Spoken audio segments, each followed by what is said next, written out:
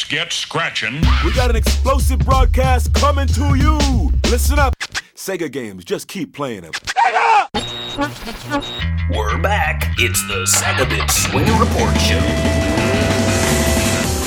Get ready for Sega interviews and news.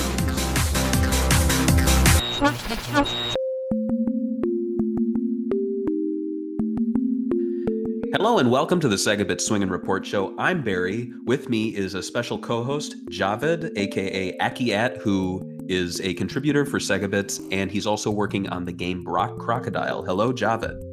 Hello, Barry. How you doing? You all right? I'm great. I love that. Wow, look at that enthusiasm. This is going to be a proper episode. And then we are joined by our very special guest, Matt Phillips, who was the creator of Tanglewood. Well, what roles would you assign yourself? Everything? Pretty much. Apart from the artwork and the music, I outsource, but yeah, everything else pretty much me. Okay. He's pretty much God. Yes, God. Matt Phillips is joining us. And so Tanglewood released just recently, and it's released for the Mega Drive, Genesis, and also available on Steam. And this was following a successful Kickstarter campaign. Now, are there any other platforms that I missed? Let me run through them. PC, Windows, Mac, Linux, Dreamcast. Oh, right. Yes. Mega Drive, Genesis, and hopefully, if all goes to plan, Amiga 500. Okay. Ooh. Oh, that's really cool. So, how's the Dreamcast development going? What's the plans for that? It's a complete rewrite because obviously the original is written in assembly language, so it doesn't translate very well, and it's too slow to run the emulated version. So we're doing a complete rewrite now. We've got most of the first chapter working. So it's coming along pretty considerably because the cartridges haven't shipped yet. So we've had a bit of downtime waiting for all the parts for that. So I've been able to blast through the Dreamcast version. Oh, it's coming really well. Is there anything extra you're going to put on the Dreamcast version, or is it going to be like completely identical to the Mega Drive version? No, it's full rewrite. So we're doing a bit of redesign work as well.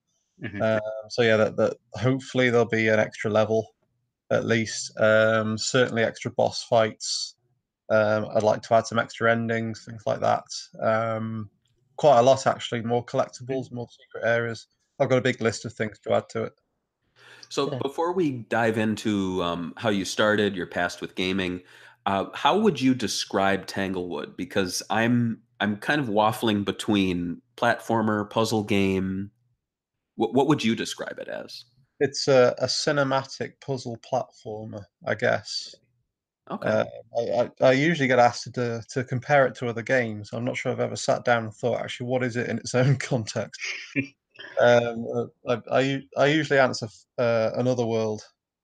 Abe's Odyssey. Okay. Yes, I love that game. So I'm curious, what games and consoles did you grow up with? I started out on the Commodore 64. I think my first game and favorite game was Buggy Boy. Oh, what was that? It was a single-player racing game. Obviously, on the C64, it was quite a primitive racing game, but it was one I very fondly remember.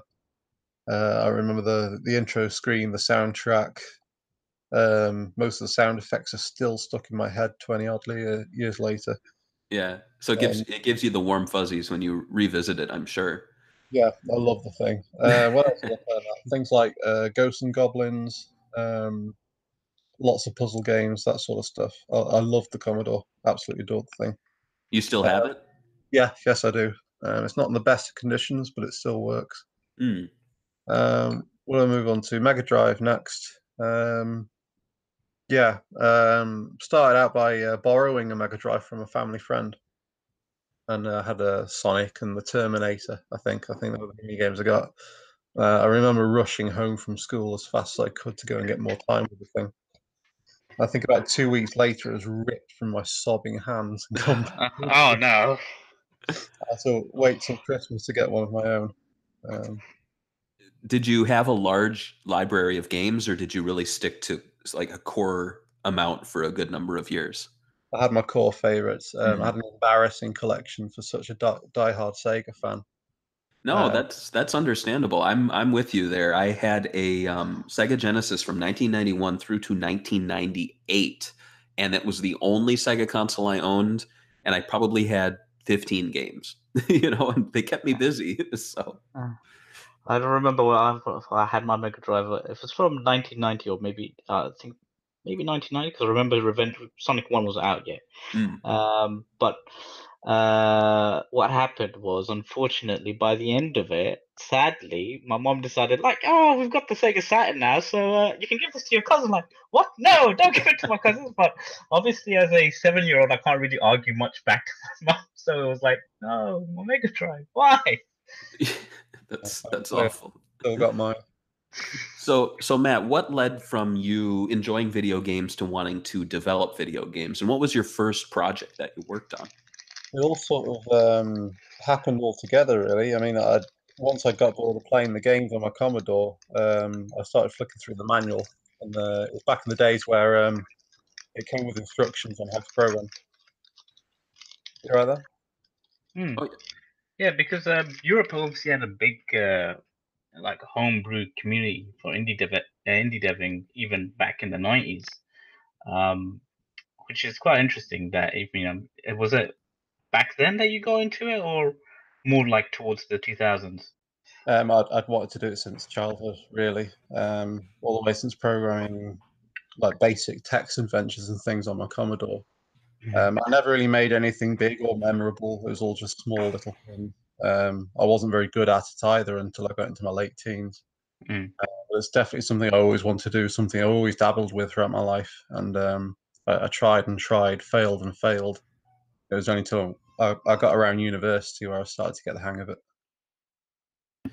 so what kind of what resources were out there to learn how to do this? Because I can't even imagine back then thinking how I could get into this. What sort of paths did you have in front of you?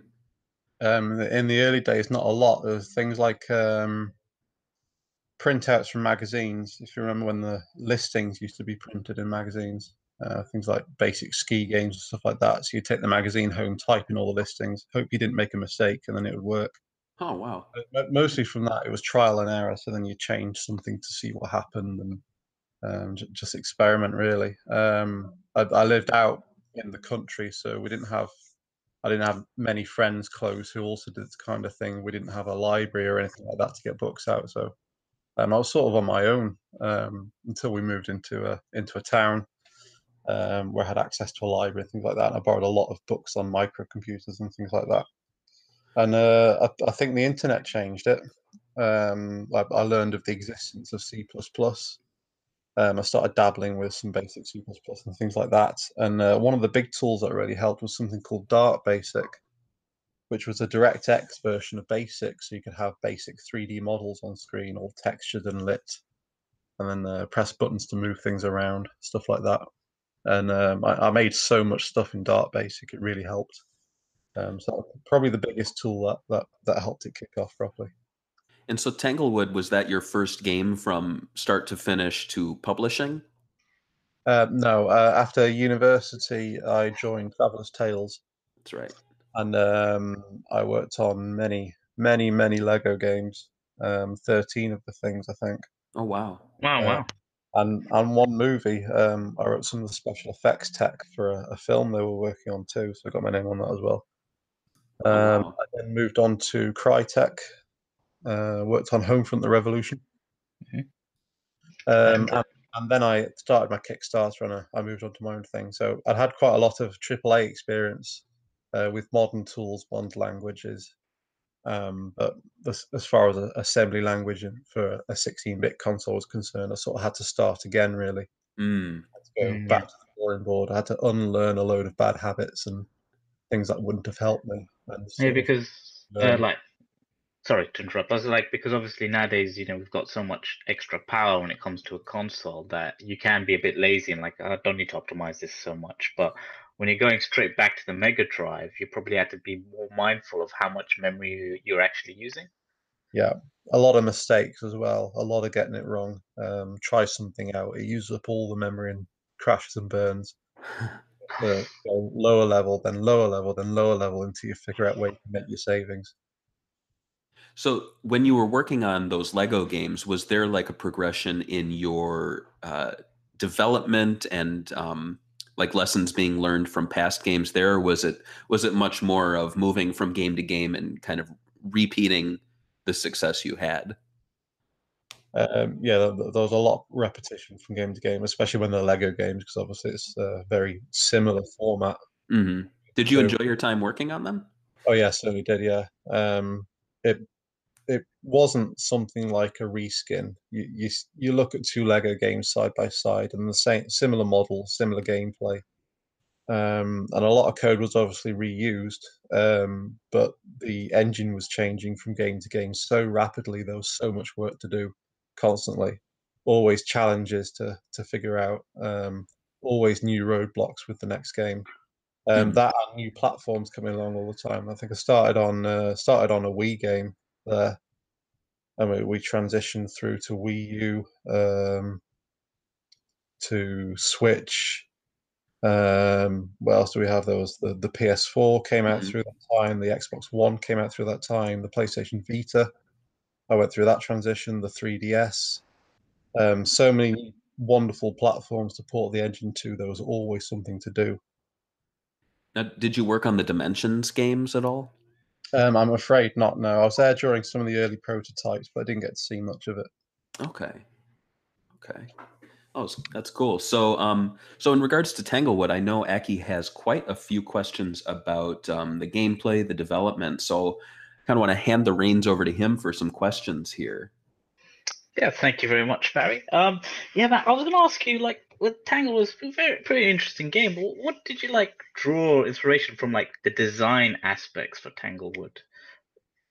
Mostly platformers I grew up with. Platformer was my favorite genre, and I've been playing them all through my life. Things like Sonic, Flashback, Another World. I like cinematic platformers with incidental moment-to-moment gameplay. That's why I really like the Delphine. I'm not sure how to pronounce it. Their games, anyway. Right. Yeah. Because when I was sorry to interrupt you. Carry on. All the way through PS1 era. So things like Skull Monkeys were one of my favorites there. What else did I play? Abe's Odyssey, Heart of Darkness, and lots of modern ones as well. I really like Playdead's games, Limbo and Inside, that sort of stuff. Because when I was playing through, it was like, because it did feel as well that I'm not sure. Did you get any inspiration for stuff like Fantastic Dizzy as well, or any other, say, European platformers? Because it did feel like I was playing, so like, this feels actually very British in its design, how it's designed itself. Yeah, most likely. Yeah, I played a lot of Dizzy games. What did I have? There was a Spectrum game I had, which I think was Dizzy. This is going to jog my memory a bit because I don't remember much of my Spectrum days. Yeah, lots of British games because obviously everything came on tape back then, and you could only get it from local markets and things like that. So the only games we really had there were British ones. You'd be lucky to import something from outside.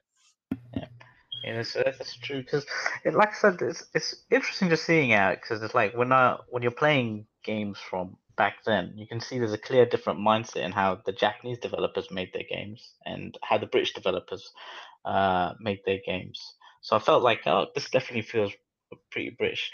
But when it comes to the art direction, were you looking at stuff like Sonic to like come up with it, or you're looking at again maybe British stories or media to come up with how you want it to look? It was mostly games. But I watched a lot of TV as a kid, lots of cartoons, things like that. I can't think of much of that had an influence really. It was all games. I was especially fond of the Disney platformers, things like Lion King, Pocahontas. There's probably a lot of influence from those. Obviously, I watched all the films, but the actual inspiration came from the games themselves and their formula and how they all worked.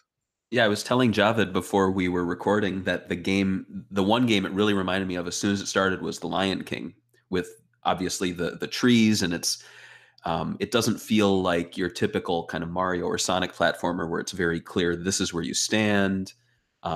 Very flat, bricked kind of Mario Maker sort of layouts, if that makes sense. It was much more natural, and it also reminded me of Echo the Dolphin a bit. Yeah, a lot of people say that when it comes up. Yeah, well, there's a lot of curves in there, lots of curved branches and trees and things like that. And certainly the animation style, because the run animation of Nim was heavily inspired by Simba from The Lion King. I think we did a frame test originally of Simba to see how it was going to work. Yeah, so that worked out really well, taking inspirations from Lion King.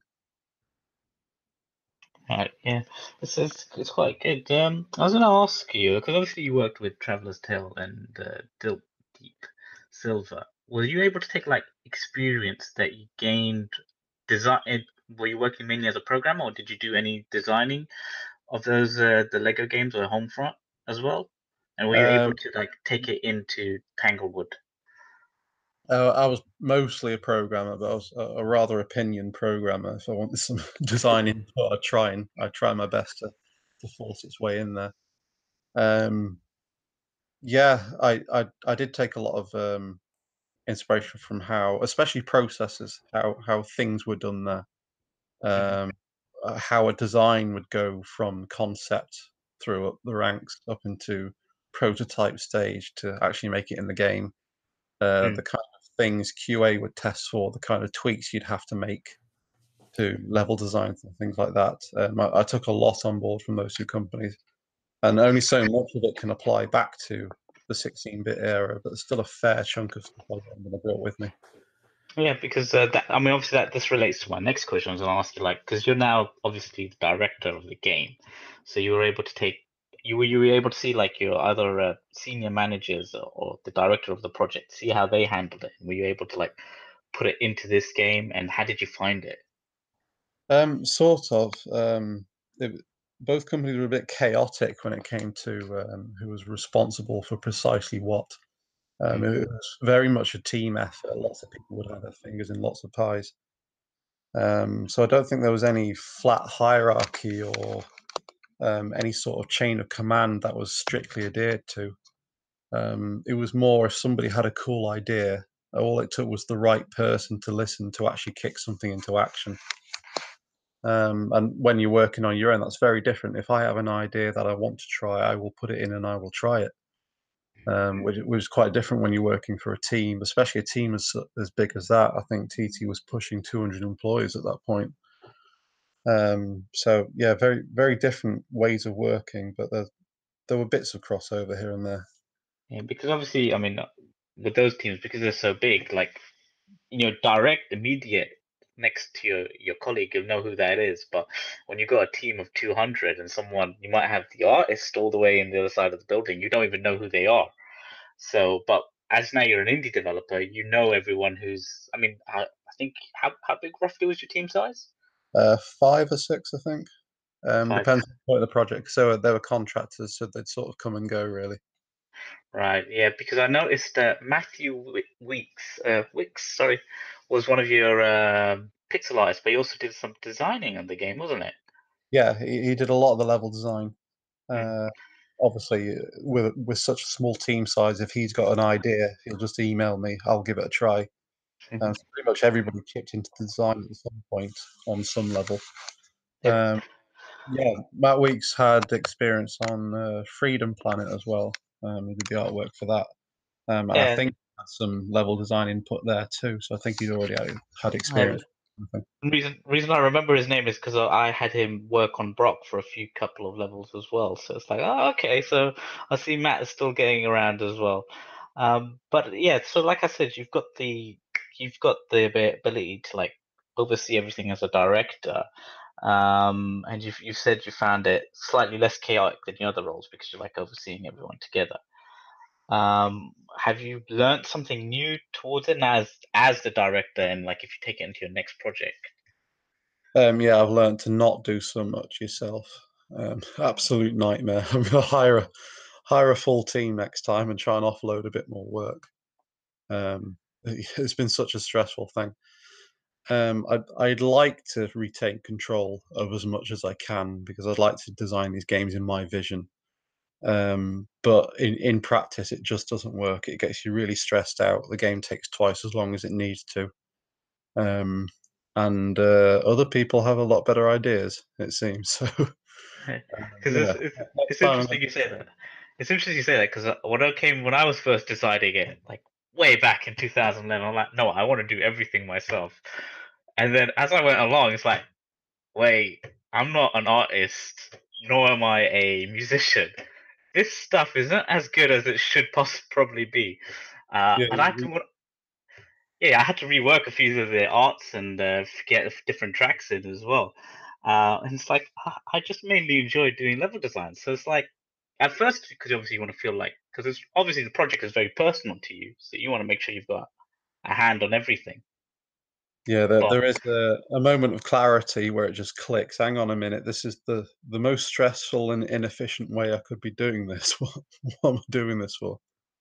it's interesting because as video game when the press is involved, they always try to say, look, this one person made this game, like Hideo Kojima, he's behind everything. But when you actually go into the process, you find that wait, there are like 50 other people who are involved in coming up with some of these ideas, but they never get any of the press. So we kind of get this false narrative on how games are actually designed, where we think it's one person's vision, but the bigger the game gets, it's now multiple people's visions. Yeah, I don't think solo dev is ever really solo dev. You could probably make 85, 90% of the game, but the last 10%, it won't even get released unless you get outside help for it. So whether directly or indirectly, there are always outside influences. There are always people cheering you on. There are people doing little favors for you or finding information for you. I don't think there's any such thing as solo development purely. Mm. Another question I wanted to ask you was because obviously you're working on the Mega Drive and there are some restrictions. What was like some gameplay elements or some stage gimmicks that you needed to drop after you like, wait, hang on a second, this isn't gonna work at all? Yeah, one of the big things, but this was more a performance thing, was buoyancy. Because there's a lot of water in the game, and I want a lot of things floating. And I had a load of mechanics based on the fact that fuzzles could float, or boulders or crates could float, and there were certain ways of pushing them around. I had a load of puzzle designed around that, but it was quite an expensive thing to do on the CPU because it's only 7 megahertz processor. Mm. That was one of the big things eating up performance. So unfortunately, that had to go. I had to redesign it all. That's just one example, but yeah, there was a lot of stuff that had to be reworked or cut because it just wasn't working, either from a performance standpoint or memory standpoint. That was probably a bigger deal actually. So little space for anything there. Yeah, because like when I reviewed the game, I was like, you can't necessarily think about it like, oh, why didn't it do this or that? Because it's like it is actually a game that's meant to be for the 90s, early 90s. So you can't say, oh, why isn't there this type of effect or why don't you just do this instead? It's like I had to take my mindset back into the 90s and think, all right, let me think of some other games that released at around this sort of time frame and review it as such. And even then, it's like some games like Sonic. I couldn't really look at Sonic and think, why couldn't you do it like that? Because when you read the development history of Sonic, like, oh, Yuji Naga only slept for like 5 hours a day for 11 months straight. It's like, I'm pretty sure you didn't have the same sort of negative lifestyle as he did you? Well, you say that. I Oh think no. moments. The problem is back then that sort of thing was glorified. Mm. It would have been written in the magazine because they'd have thought that was cool. Yeah, this guy's so dedicated. He only gets 4 or 5 hours of sleep a night. Look at him go. You too, kids, can aspire to do this one day. And I think in recent years, everybody's gone, hang on a minute, this is really stupid. Everybody's making mistakes. Everybody's showing up late for work. What is going on? So yeah, I did do a little bit of that, but it's not good for you. It shouldn't be glorified. It makes for a worse game. Don't do it. I just now and again I get carried away, and I think I can do that for the better of the game, and then for the next few days I have to clear up the mess I left when I did it. Right, yeah, because obviously if you like work late, like in 2 or 3 a.m., you might be doing something in the code, and without realizing you've just done something that's going to like the next day you come back like, hang on a second, that's not a good thing. Why did I do that? And it's like even minor issues, because like when it comes to like the capital letter N or the lowercase n, it makes a big difference without you realizing. In that middle of the night, you don't understand why is this code not working, but it's Yeah, usually just a miss. beyond a certain point of exhaustion, you're just writing bugs, not code. Yeah. I had a question from the player side. I've been playing games for years, and there's this password system. How does that work? Like, I know it's a string of weird letters, but how do those letters dictate where I'm dropped back into the game and inventory being a certain amount and such? Is that something you could explain to me? Yeah, sure. Well, the clue there is that the letters only run from 0 to 9 and then A to F. So it's actually hexadecimal you're writing there. Those are raw bytes. That's raw data. There's 8 characters you enter, which is 8 nibbles of data. So 4 bytes, 8 bytes. I'm too tired for this math. It's hard. No, 8 characters. You're right. So that's 4 bytes of memory. That's all packed in. So each one of those hexadecimal nibbles will be things like the number of fireflies in the current act. Mm. Well, up to 3 firefly counts because you've got acts 1, 2, and 3 for each level. So it'll store you have 6 fireflies on Act 1, 2 fireflies on Act 2, and you're on the 3rd level now, so 0 fireflies. It'll store the level ID. Mm-hmm. So the 28 levels in the game, each one's assigned an ID, so it'll store in there you're on level 15. And at the end of it is a checksum, so you add all bytes together, and that reaches a certain number. So if you enter the wrong password, the checksum won't match up, and it won't let you load that level. That makes it really difficult to either make a mistake when you're entering it, or for somebody to just guess a password and try and get in. Interesting. Yeah, because I always thought it was kind of unfair that, reviewers and especially people doing videos now where, like Angry Video Game Nerd and such, they'll bitch about the password system, but I'm like, there's got to be a reason why it's, that many characters. I think the only real thing to criticize would be how they handle entering it, like not allowing you to move the cursor from one end of the screen to the other immediately. I thought your password screen was well handled, though. I liked that going downwards and you could go pick each character at a time rather than typing it out with a keyboard on the screen. I appreciated that. The vertical layout rather than horizontal was actually a bug. Oh, really? I liked it. The QA guys came back and said, "Can you leave it like this? It's so much faster than when it used to work properly." Huh. Wow. Well, there you go. Thank goodness for bugs. Yeah, I know. It's like, that goes back to indie devs. It's not a bug. It's a feature. It's a feature, yeah. Well, I did fix the bug, but then I reworked the UI to look like that properly. Because that's what QA told me was working best, so that's what we get. Interesting. One other thing is the story itself. Because when I started playing it, I thought this was just going to have a very normal, have to defeat the bad guy type of story. I don't want to spoil too much of the game, but there is an emotional point that it gets to, and it's like, oh, everything's different now. I was not expecting this at all. So, like, what kind of like inspired you to go down that type of route? Because it's obviously a big thing when something. I don't want to say when it happens, but it's like you didn't see it coming. That was mostly Limbo's fault, I think. I wanted a dark, moody platformer that lulled you into a false sense of security. That it was going to be a nice, fun romp through the world of Harlequin Forest. And turns out, no, it's not. It suddenly gets really nasty. I wanted something a little bit different. I didn't want a happy, bright mascot platformer like Mario or Sonic. I wanted something with a little bit of grit to it. And you can only go so far by just throwing more enemies at the player or reusing the time of day trick again. To try and keep the whole thing fresh, I had to do something a little bit drastic to try and keep people on their toes and just sort of refresh the game halfway through so it turns into something a little bit different. Yeah, because like you first think it comes in, you're thinking, so it's like a fox. I'm assuming it's like Sonic, and then like midway through, like, oh wait, this is actually Watership Down. Oh no. Oh. Yeah, I guess the British aspect comes back into that a bit. We grew up with cartoons like that. Yeah, I know. It's funny because we have a lot of cartoons that are unassuming. It's like, wait, no, this is actually more horrible than you thought, kids.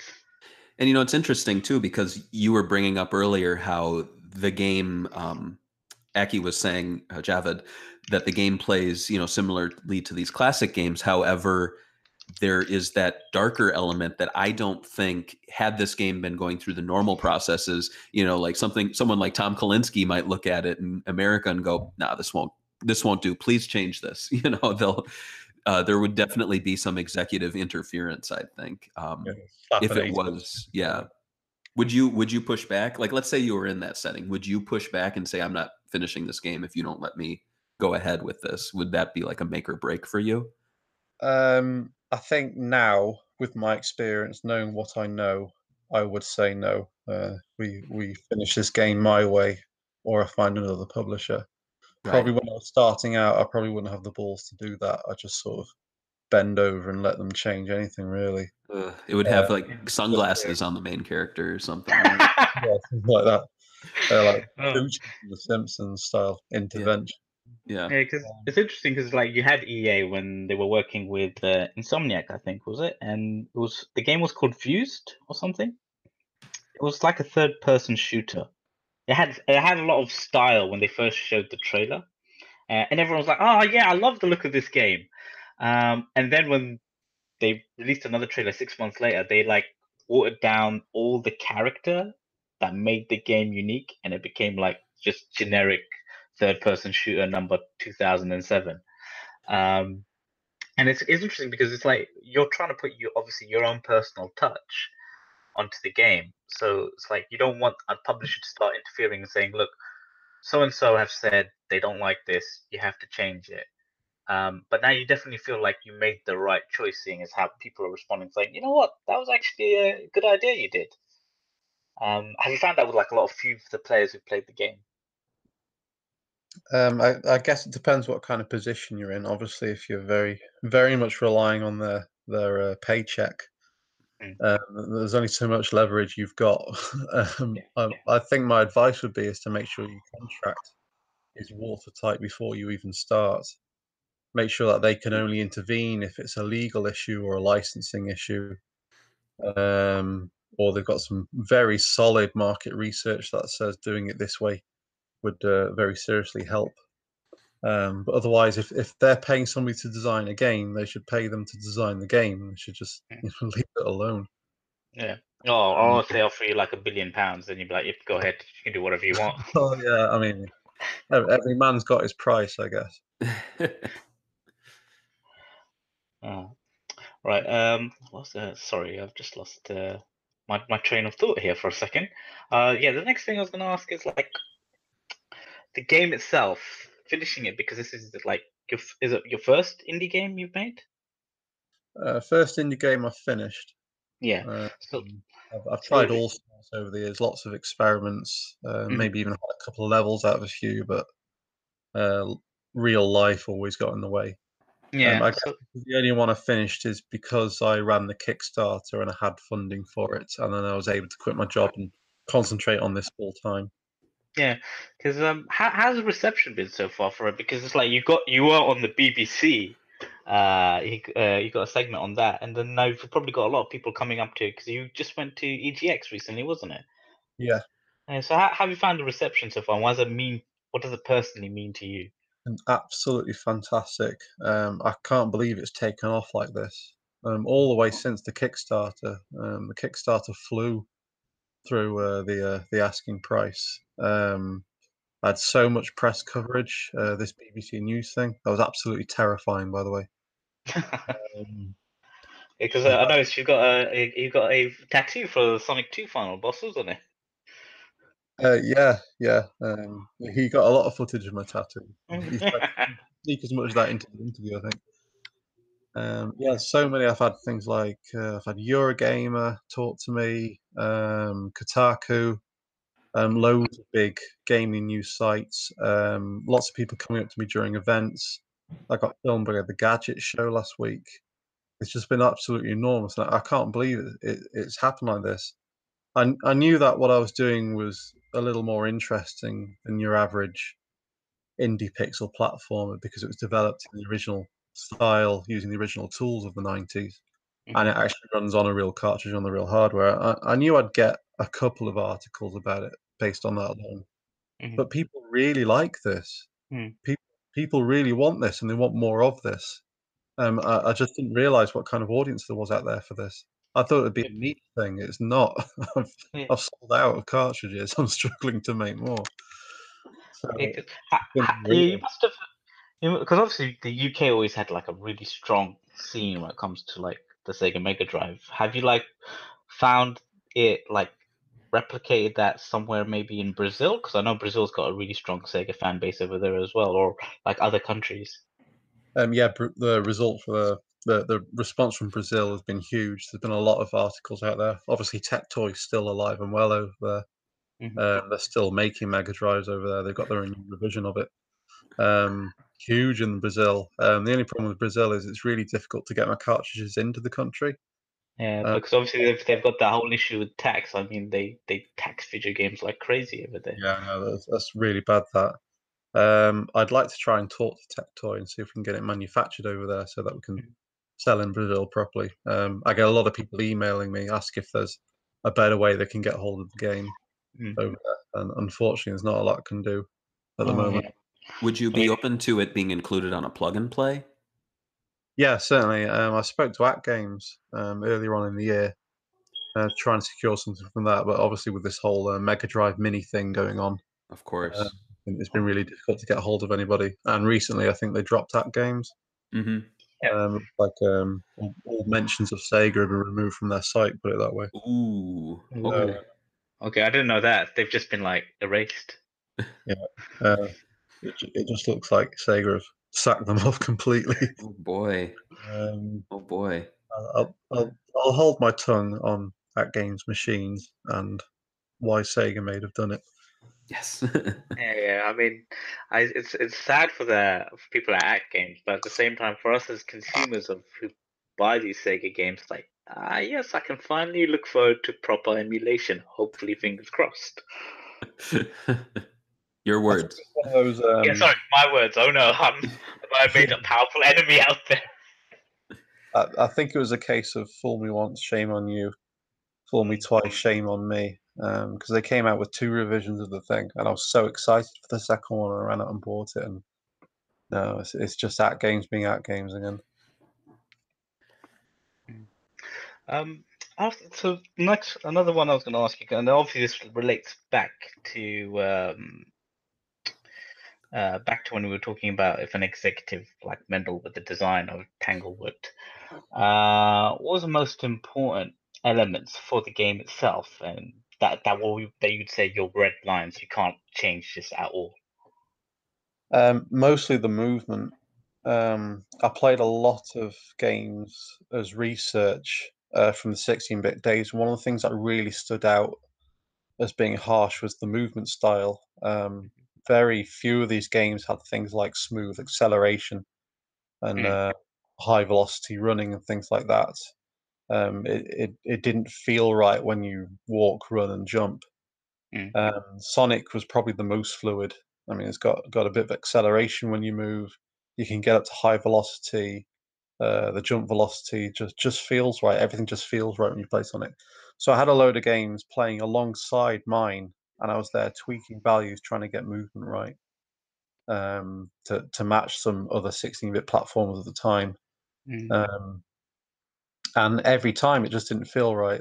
They all felt too sluggish, or just not smooth at all. Almost robotic, rather, isn't it? Like you press the button and you're moving 1 pixel forward or 2 pixels forward, and it doesn't seem right. Because it's an interesting you mentioned that. Because when I first played it, I was like thinking, this is slightly it felt slightly slippery, but it was like at the same time it reminded me more like a Sonic platformer because I just finished off Donkey Kong Tropical Freeze, but that game has like no momentum at all. Like, yeah, you can go forward and keep the momentum going, but as soon as you release the button, it's like Donkey Kong will stop and he will just drop straight onto the floor. There's nothing that will necessarily carry you completely forward unless you're pressing the buttons. And Yeah. if there is, it's like you've only got it through the startup, and it doesn't feel necessarily natural either. And it's interesting because I feel it's almost like how Sega designed their platformers and how Nintendo designed their platformers. So with Sega, they added a little bit more extra chaos with the momentum. But when it came to how Nintendo designed it, it's like with Mario, he's very start and stop. As long as you let go of the button, he will just drop onto the floor. But with Sonic, you'd like have to, if you're moving right, you have to start hitting left, or else you're going to keep going right no matter what. Yeah, you have to hit the brakes.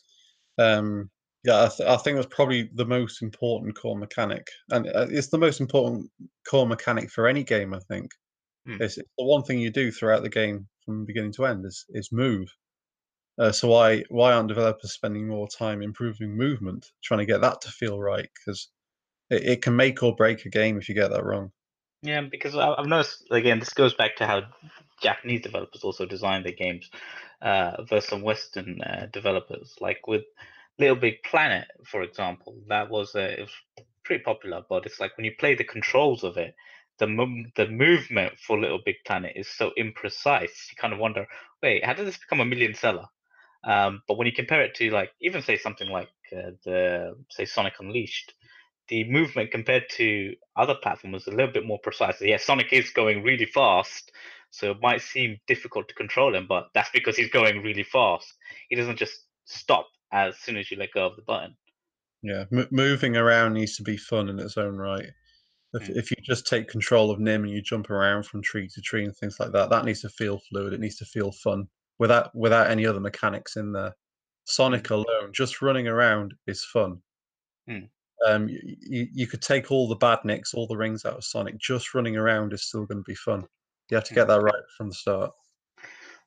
Also, this was another question I wanted to ask because obviously with the Mega Drive screen size, you didn't have widescreen support, unfortunately. So when it came to like designing a stage, you had to obviously be a bit more mindful about Nim's like how much he's going to skid across the screen, didn't you? But if it was a widescreen, would you like think that I'd be a bit more comfortable with how the levels themselves are designed? Yeah, with the widescreen version, we're also going with a new camera design as well. Because now we've got a bit more room to play with. We can move the camera around and try and make more use of the available space. I did have another camera design for the Mega Drive version where it would have a small window where you move left or right. It didn't move the camera until you hit a certain threshold. We experimented with a few designs like that, and none of them really worked. So we just returned to the Sonic style, rigid in the middle. That seemed to work better. But for the Dreamcast version, I want to revisit that, and I want to see what else we can do with the camera. Try and make more use of that space. Yeah, because it was quite because like I think it was level 5. It was the graveyard also like the lights. It was like you only saw the shadows. Deadwood, that's it. Yes, that's right. Because at some points in that level, it's like you can't really tell where you're jumping towards because obviously you can't really do anything about it because the screen resolution you can't like randomly say, oh no, the Mega Drive's got widescreen support all of a sudden. So you probably had a few situations like that where you're like, you had to like be mindful of can the player take the leap of faith to get to that other platform. Yeah, blind jumps is something I'd like to fix for the next one, either by changing some of the level design or better use of the camera. Sonic had a lot of that. There's a lot of places in Sonic you can just drop down, there'll be a badnik there, or the spike. I guess in Sonic's defense, he could be spinning, and that will kill whatever enemy's down there, where you can't do that with Nim. Yeah, because you've got now, well, thankfully, because you had the re-release for Sonic 1 and 2 that Christian Whitehead did, where they added it with widescreen support. Like I remember playing the original Sonic, and I did hit badniks quite a few times because I couldn't see them coming. But now with the widescreen support, it's like, they're miles ahead of me. I can kill them straight away. So it's interesting to see how like the default screen size and widescreen makes such a massive difference on these games. Yeah. So I mean, we spoke about that. So let's talk about like your actual process with the Mega Drive. Has there been something cool you found out along the way? Well, plenty. It was my first time coding for the system, so pretty much everything I learned was new and cool to me. I'd not worked with a system that had fixed frame rate before, so no floating point delta time calculation, things like that. It was all done with fixed frames. I'd not worked with hardware that had hardware scrolling before. I'd not worked with a tile-based system before with separate sprite system. It was all new to me, and every time I learned something new, I thought it was interesting and entertaining to learn. Right. There are also like in some parts because when Nim he like gets into the what the old called fuzzles, was it? Yep. Yeah. Like when he changes colors once he activates one of them, did you have to like be mindful that because I remember in the Sonic games, like if they had to change the color palette for Sonic when he went Supersonic, something else might change. Did something like that happen with Tanglewood? Yeah, all the way through development. You have to really design for that. You have to reserve palettes for certain objects, or you have to pack them in. It was one of the reasons why the checkpoints change color as Nim changes color. The belly of the checkpoint lights up when you hit a checkpoint, but that's using the same palette as Nim. So if Nim hits a fuzzle and changes yellow, the checkpoint will change yellow too. All right. Yeah. I thought that was done purposely by you, but it wasn't a hardware limitation. Yeah, it was originally a hardware limitation, but I ran with it. Again, a feature, not a bug. I ran with it in the end because of that Deadwood level. Because there were fuzzles in that Deadwood level, but Nim was black. You can't see what color the fuzzle was. So if I put a fuzzle nest next to a checkpoint and you'd hit the checkpoint,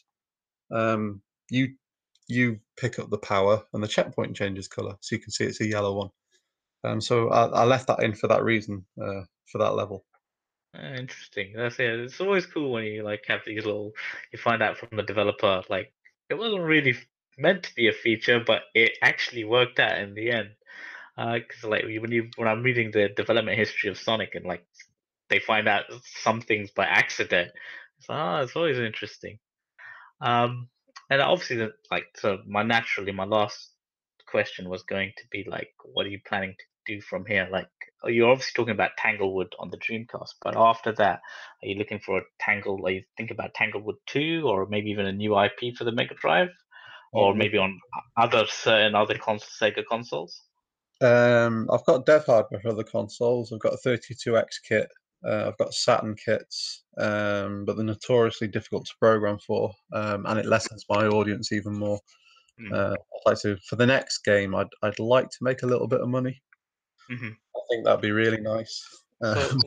Yeah, well, everyone likes money, don't they? No one's going to complain. So if that's the case, will you think of like maybe not designing it as like a Sega Mega Drive game first, or rather it's going to be a PC game available for the PS4, Nintendo Switch, Xbox One, or whatever new consoles are coming out? No, at least for the next game, I'm going to do Mega Drive again. I've already started a next game. It's going to be a sci-fi shooter with hovermechs. Oh wow! Ooh, okay, it's exclusive. Yeah, in its very, very early stages at the moment. But I guess that leads back into we're talking about movement and getting movement fluid. I think the very first thing I've been trying is to get this hovermech to feel good to control and make sure it's nice and fast and responsive with smooth acceleration and things like that. So right now, all I've got is this hovercraft on screen, and I'm going to spend getting the movement right. I'm going to do so many tweaks for that. How long do you think it's going to like before like you can start talking about the game and showing it off? Do you think, and maybe a potential release date? Not sure at all yet. I'm going to try and I'm hoping sales of the first game will give me enough to put together a prototype team. So I can hire. I'm going to see if Matthew Weeks wants to come back on board. The composer wants to come back on board, and we'll try and make a demo for it. And if that works out, we'll put it out in the public and see what they think of it, and see if we want to take it further. I've no idea what the timescale is going to be for that, but it's all happening slowly. So you think maybe potentially you might return to Kickstarter and see, as long as the audience wants it, we can run with this. Yeah, I'll turn to Kickstarter if we have to, if we don't make enough money to cover it. But that'll be necessity only, I think. It's a very stressful thing to do Kickstarter. For 18 months, you've got 900 people to answer for. And it's just really stressful knowing that you have so many people again over almost 2 years. Yeah, because obviously, a lot of people who do invest in these games are looking at from the outside. They don't really understand how stressful indie development is, and they usually get tired responses like, "Oh, this developer's so lazy," and it's like, "No, we're not lazy. It's just very, very difficult to manage all these things at once." There's a lot to it, and it's extremely stressful over a very long period of time. So if I can afford to do it without Kickstarter, then we'll. But that's still a safety net if I need to use it. We're also talking about a prequel to Tanglewood. Ooh. Obviously, you played the game, you've seen the story. I won't spoil it for your listeners, but there's a lot I want to wrap up there. Because obviously, if you come up with a Tanglewood 0 in this case, definitely I'd be interested to try it out again, because that was when I first played. I was like, yes, because it's a Mega Drive game, because the Mega Drive is my favorite console, so that got me hyped. But by the end of it, it's like, okay, I want to see more of this world and the lore in it. Yeah, we're gonna touch on that. I've got so many documents with unused bits of story, cutscene designs, and things like that. There's a lot I'm going to put together for a prequel. There's some monsters there I've not used. There's even an entire level tile set that we haven't put in because we didn't have the space.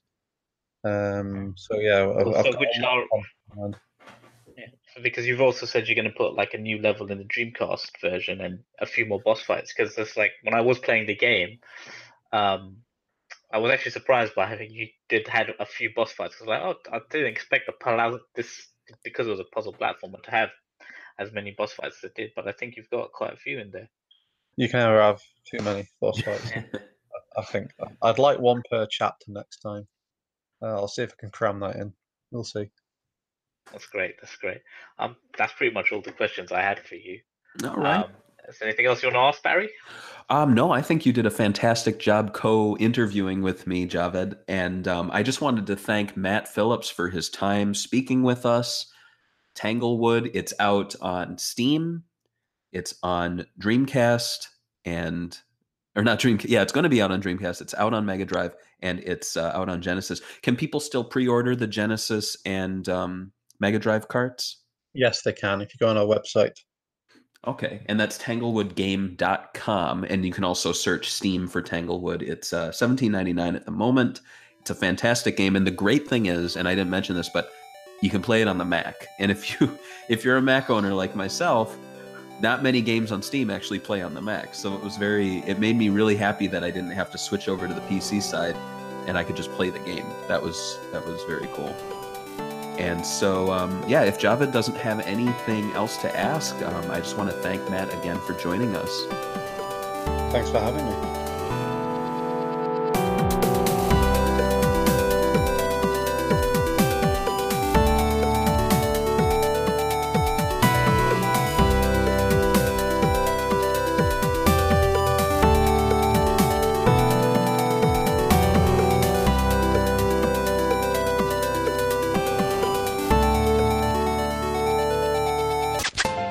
Swingin' Report Show is a production of Segabits. Segabits is a fan site that is not in any way officially affiliated with Sega. Sonic the Hedgehog and all Sega-related trademarks are copyright Sega. All other featured trademarks are the property of their respective owners. Don't forget to check out Segabits.com, and you can find us on all major social networks. Just search Segabits.